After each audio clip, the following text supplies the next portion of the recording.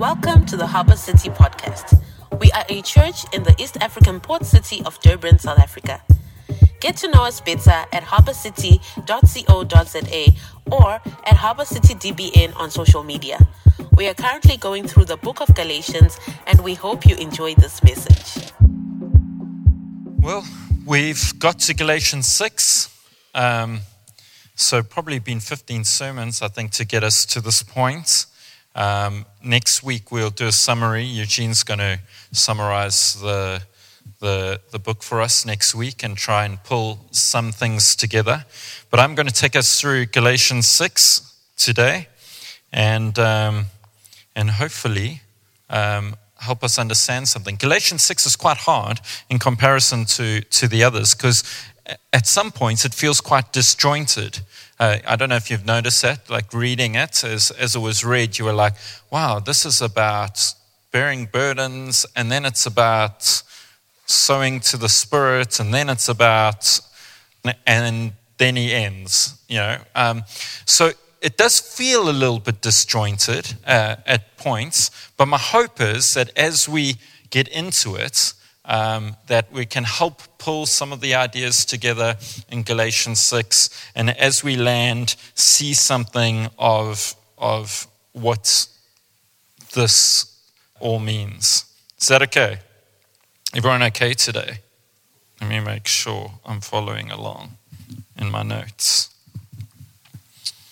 So, 4 things that we want to cover today in Galatians 6 is want to look at confidence, want to look at friendship, want to look at spiritual discipline, and then we're going to come back to this idea of confidence. But to look at confidence, we actually have to go to Galatians 5, verse 25. Most theologians will say that when the guys were dividing up scriptures into verses and chapters, most commentators said that they probably divided this one up wrong. Now, bear in mind that the scriptures were never written with verse numbers. So when Paul was writing a letter, he didn't go, this is going to be 6 chapters with so many verses. That came later. It came later in significantly later, hundreds and hundreds of years after the actual letters were written. And they realized how helpful it would be if you could put verse numbers and chapters in place so that you could say, hey guys, we're reading from Galatians 5 verse 20. And people would go, okay, we know where to find that. So it was there to kind of help us read the scriptures and to find it and to help people find things when you were talking about something specific. But it wasn't how it was actually written. So most of the commentators say that probably when they split this up, they should have started Galatians 6 from the final verse of chapter 5, which says, let us not become conceited, provoking and envying each other. Let us not become conceited, or older translations say, let us not become vainglory. Let us not have vainglory. Let us not become overly confident about who we think we are. Let us not be filled with vanity about ourselves. And so this is essentially where Paul is starting this final argument that he's going to get to. He's going to start this argument by talking about where our confidence lies. Where does our confidence lie? And some people, their confidence lies in themselves. And he is challenging them not to become overly confident in who you are. And John Stott says this, because this kind of determines some things. John Stott says that our conduct towards others is determined by our view of ourselves. We've tried to track some of this through the last couple chapters, and when we looked at Galatians 4 and we talked a little bit about identity, we said that we live from our identities. The way that we live is determined by how we see ourselves. Our conduct towards others is determined by our view of ourselves, as John Stott says. So he says, don't become conceited, don't become vainglorious, don't become filled with vanity about who you are, because it will begin to shape how you treat others, provoking or envying. What happens is when our confidence lies within ourselves, when our identity is shaped by things that we hold to in ourselves, we end up treating people in one of two ways. We either look down on them, provoking them, or we envy them. We disdain them because you see that they're better than you.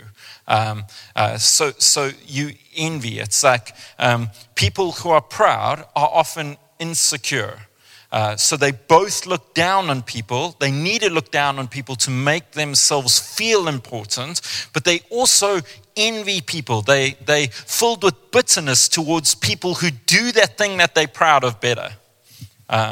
So I don't know if you've noticed that, but sometimes we find those attitudes in ourselves. As our confidence lies in our own abilities, as our confidence in this life lies in how good we think we are in some areas, we find ourselves either looking down on others or becoming envious and bitter towards others. We either look down or try and disregard some people.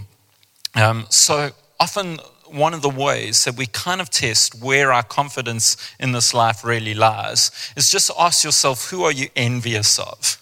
Bitter towards? Who do you look down on? And then you begin to start seeing where some of our confidence lies, whether it's in wealth or in security, whether it's in our goodness, how well we act. Someone looks at someone as like, oh, they're just trying to be better than everyone else. Often when someone's using that kind of language, it could be because their own how good they are. So when they see someone being better, they want to look down on, try and, their bitterness comes out. Or maybe you see someone acting in some way and you're like, I'm glad I'm not like them. That kind of language gives away where our own confidence lies. This is where Paul starts us, and he's going to end coming back to this idea of confidence. But before he does that, he takes a detour. And that's, we're going to take 2 detours quickly and hopefully bring it all back together to confidence. Is that okay? Galatians is fun. Friendship's important.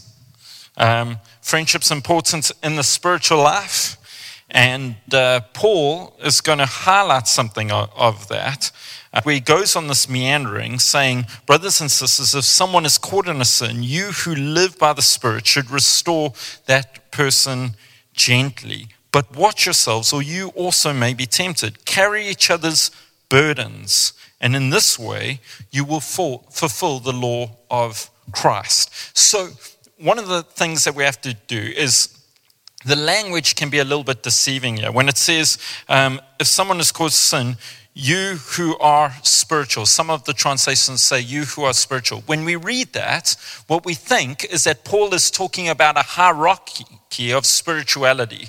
So it's like the very spiritual must help the not so spiritual.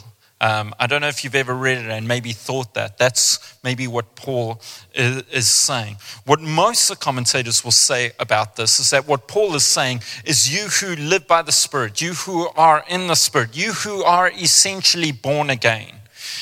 What he is saying here is that part of the role of the church, of the community of the church, is to help one another. To bear each other's burdens, to help each other through difficulties and struggles. He's talking, in one sense, about friendship, about spiritual friendship. And there's 3 things that I want to highlight about this that hopefully will help us. The first thing that Paul highlights, the first thing we will cover is he says, he says that each person should carry their own load. Each person should carry their own load. He then talks about sharing one another's burdens, and then he talks about doing that with those who are spiritual or those who are born again. So when I want to talk about friendship on three kind of levels. The first is that each person should carry their own load. What is Paul saying here? He's saying that healthy relationships, healthy friendships, each person carries their own load, which means they take responsibility for their lives. He's going to get to a point about sharing one another's burdens, but when he's talking about carrying your own load, he's basically saying sharing your burden with other people doesn't negate your responsibility to take responsibility for your life. So I think he's warning us against some type of friendships where one party is always burdening another party and just never seems to be getting their lives together in any sort of way. I think what he's trying to highlight to us is that is unhealthy. So if someone is always coming to you for help, but they are really lazy, I think what he's saying is like, hey dude, carry your own load. Like, get up, do something. But I just need help all the time. I think what Paul is saying when he's talking about carrying your own load is he's basically saying we each need to take responsibility for our lives. We each need to carry that which we need to carry. Doesn't mean that we won't go through difficulty where we need other people's help. You know, Lisa and I both come from like more British kind of, which is kind of like, self-control, make sure everything's right. You know, when you're at a family gathering, everyone's so ordered. You don't want to burden people. You want to live like this disciplined, good, ordered, like self-controlled kind of life. And you don't want to overly burden anyone. Like you feel bad bringing up any issue or whatever. It's kind of like a stoic idea of like, if you're going to suffer alone. Just hold it together, like. Don't cry, like what is, cry in private, like all of that kind of thing. And sometimes that is our kind of idea of how we are to live our lives. Is don't share our burdens with anyone. We must just suffer alone. And some people are the opposite. Like we said, they just like, every burden I'm going to put on you, and you can carry it and I'm just going to be carefree. But what Paul is saying is he's saying that in the church, amongst the people of God, we are called to share one another's burdens. We are called to share one another's burdens. We are called to help people who are going through struggles and be helped when we go through struggles. We're called to share one another's burdens. So I think about this. We go on camp in 2 weeks' time. So in 2 weeks' time, we're going to go on camp. Not everyone can afford to go on camp. Burden for someone. And that's not because they're lazy or anything like that. It's just the state of life that they're in, the place that they're in, whatever it is that they're going through, they just can't afford to. We as a community are called to share one another's burdens. So some people can help others. So maybe if you are here and you can't afford to go to camp, and maybe that's why you haven't signed up. Here's one last pitch for camp. I know we've made a lot of pitches for camp. You've got like a day still to sign up, But if that is the reason, we are called to share that burden with you. You're not called to hold it alone. We are called to share it with you. So if you can't come, we'll make a way for you to come so that we share that burden with you. But it may be a bunch of other things. So it may be we're struggling with an issue at home. We're struggling with a personal issue. And we've tried. We're living a responsible life. We're doing things, but we just can't get over that burden, we're called to share it with our community, with our friends in the community. We're called to bear together. That is what Christian community looks like. We share burdens with each other. So Tim Keller tells a story about Jonathan Edwards, book on the poor, and he says this. He says one of the biggest objections to helping the poor and being a community that cares about the poor, one of the biggest objections that always comes up is I don't have any space in my own budget to give to the poor right now. And what Jonathan Edwards says is he says often the way we think we are to help people is when we've got extra capacity, then we will help. So we help people as long as there is no bearing burden, as long as it's easy, as long as I've got this extra money and I'm going to give it and I'm not even going to feel it at all, as long as I've got this extra time and I'm not going to feel it at all, then I will give, then I'll be generous, then I will share, then I will help. But that is not what the passage calls us to bear. To bear means to carry the load, to feel some of the pain and the discomfort. Being a community with one another means that we bear the burden. It means that sometimes we don't give out of our excess. We give in a space that we feel the pain of it.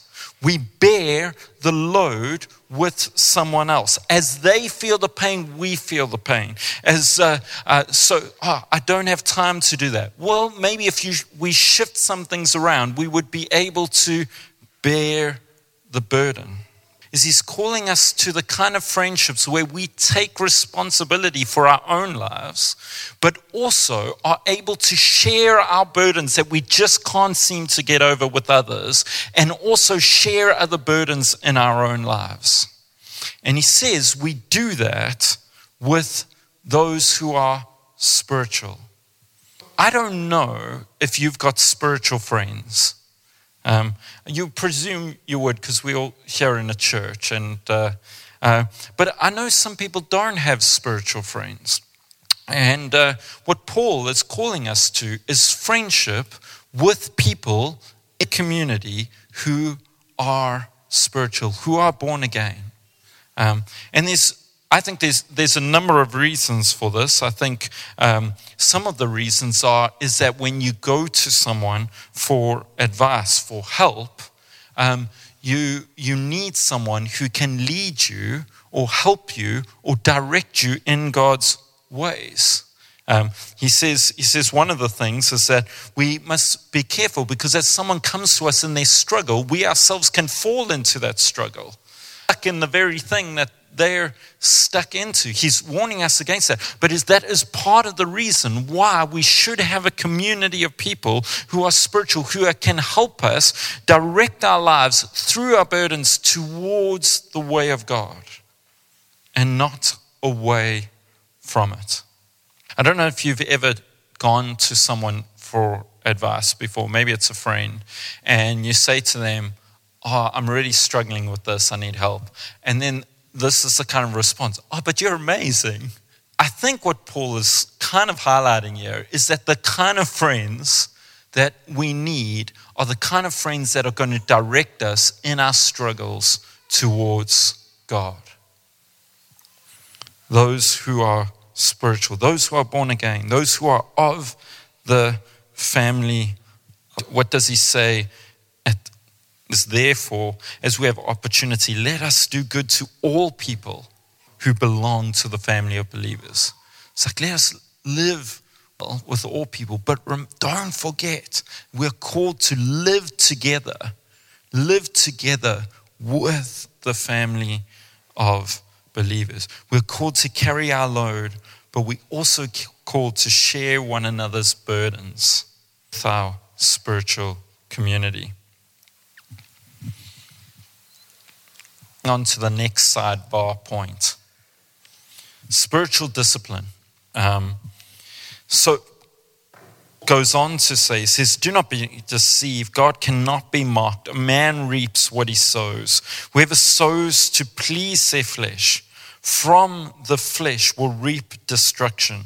But whoever sows to please the Spirit, from the Spirit will reap eternal life. Paul is here at this point. He's talking about how we live our lives, essentially.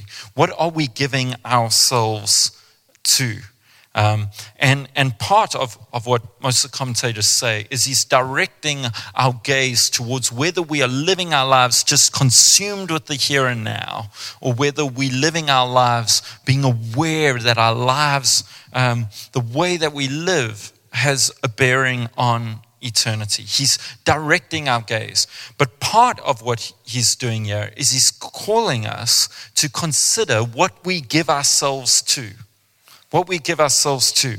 What are you giving your time and your energy and your thoughts to?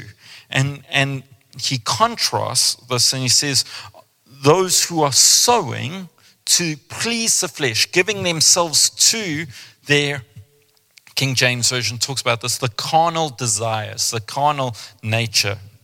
Those who are giving to the carnal nature versus those who are giving to the Spirit, giving to God's ways.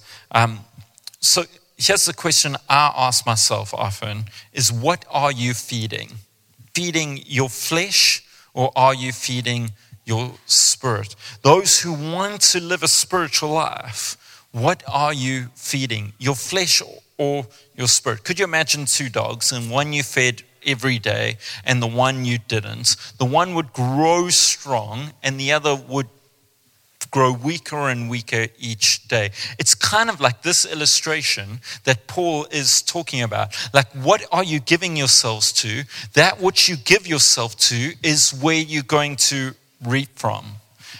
So I think about this when I think about social media often, because social media, they put the best minds in the world in social media to try and make us addicted to it. And they're really good, because I don't know about you, but ever open Instagram and you're like, I'm just going to look like my friends kind of like feed for like 2 minutes. 45 minutes later, there I am scrolling those 30-second videos. I'm like, why am I still scrolling this silly videos, And you can't like get away from it. You're just like, wait, one more. It's like a drug. But what are you feeding? What are you feeding? And often I find myself with social media, what are you looking at? People traveling the world, people these cool little things. I look at pen videos because, it sounds stupid, but I've got a pen store, so I geek out on stationery. But you're like looking at it, all of a sudden you find yourself, you're like, Lisa, we need to go on holiday. Like, I don't know why, but I'm suddenly feeling like I have to go on holiday, like now.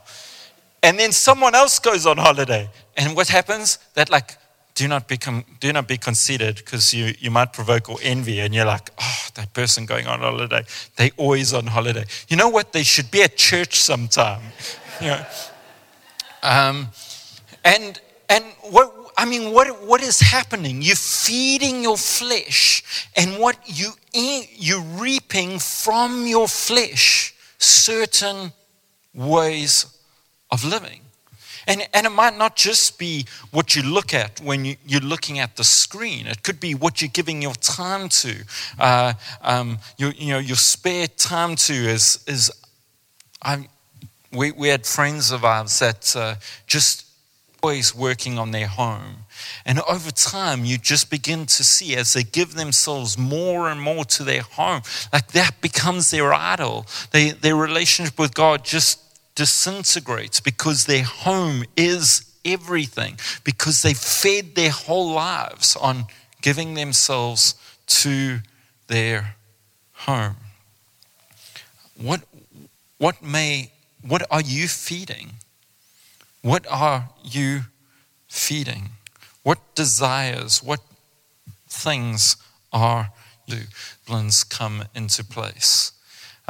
So Silent Saturday, taking moments to reflect, taking moments to stop, deliberate moments in your time to not feed your flesh, to feed your spirit. This is where the practice, the age-old practice of what some people call a quiet time. For some people, it's not a very quiet time. Pray very loud or however it is. But that practice of the quiet time, of stopping, of reading the Bible daily or prayer comes into play. This is where the practice of things like Sabbath, taking a day a week or taking deliberate time to stop everything else, to rest, to relax, to focus on God. The spiritual disciplines of giving. This is where the spiritual discipline of giving comes into play. Giving time and time again. Practicing that so that carnal nature does not have its way. It's the practice of disciplining ourselves to direct our lives towards what are you feeding? Often when I'm in a bad place, that's the question I have to ask myself. And screen time, do you get that like weekly screen time thing on your phone, like a pop-up that comes up on a Sunday? And that's like the worst because it comes up on a Sunday and you really should like reflecting on Jesus and it pops in you like, you spend an average of 5 hours a day this week on your phone. You're like, what? It's like a demon in my phone. But like, what are you giving yourself to? And often when I'm in a bad place, it's because I've noticed like I have just been giving myself to my own carnality instead of deliberately shaping myself, directing my life to God. Can we end with confidence again? Paul ends this chapter, and at this point, he's not using an amanuensis to write the letter. He comes in himself and he's like highlighting to them that this is a really important right now. He's engaging with them himself. And he says this as he ends, never boast except in the cross of our Lord Jesus Christ, through which the world has been crucified to me, and I to the world. Neither circumcision nor uncircumcision means anything. What counts is the new creation. Peace and mercy to all follow this rule. In what we're confident in. What do we boast in? Boasting at that time would have been like a military term, you know. If you remember the like David and Goliath story, it's like one side will stand and be like, look at our giant, he's massive. Look at you guys, you're a bunch of dweebs. Like they would boast. They're like, we're so strong, you guys are never going to win. They would boast. They would elevate their strengths and they would use it almost as like an intimidation tactic for their enemy. But it wouldn't just be an intimidation tactic for the enemy. It would rouse all the soldiers. They would be like, yes, we have the biggest guy in the world on our side. We're going to crush you. We're going to destroy you. Boasting would be the way in which they would display and show where their real confidence lied. How are they going to get victory in this life? How are they going to win? They would boast in the thing that gave them the most confidence. Paul says this. He says, there's only one thing I boast in. There's only one thing I boast in. There's only one place that I find my true confidence in. And what is that? It's in the cross of our Lord. Same thing he started with, to the same thing he's gone over and over again through every chapter of Galatians. He's reminding us that our confidence only comes from one place. Where does your confidence lie? Question he is asking us. It is the thing that he is challenging on us. over and over again. He's saying your confidence does not lie in how good you are. Your confidence does not lie in whether you are circumcised or not circumcised. Our confidence does not lie in our church attendance. Do we attend church more than someone else? Our confidence does not lie in looking at our neighbors and thinking we live better lives than them. Our confidence does not lie in anything but in the gospel of Christ. If it lies in any of those other things, then what you're going to do is you're going to provoke an envy. You're going to provoke an envy. If your confidence lies in your church attendance, you're going to look down on those who don't come that much, and you're going to be critical of those who come all the time. If your confidence lies in your goodness, in how good you are, you're going to look down on your neighbor who is not as good as you, and you're going to try and belittle those who are better than you. If your confidence lies in anything other than the cross of Christ, we become the kind of people that are conceited in the very thing that our confidence lies in. But Paul says this, he says, my confidence, my boasting is only in one place. And he's bringing us back to the message of the gospel, which is the message of Galatians, that our confidence lies in Christ, in Jesus and what he's done. Look down on people. What is that thing that causes you to belittle people? Causes you to envy? That is a highlight. It's a little road marker in the way that's reminding us that our confidence should only be in the cross. A reminder from chapter 1 to 2 to 3 to 4 to 5 to 6, Paul is building it over and over again, that we who have become the body of Christ, we who have given ourselves to Jesus, we have confidence only in one place, and that is in what Jesus has done. If you're broken by life here and you feel like you've tried to do all the right things, but you still find yourself not feeling good enough or being super critical of others, maybe you're here and you need to be reminded again that it is only because of Jesus' death and resurrection that we are saved. Of you.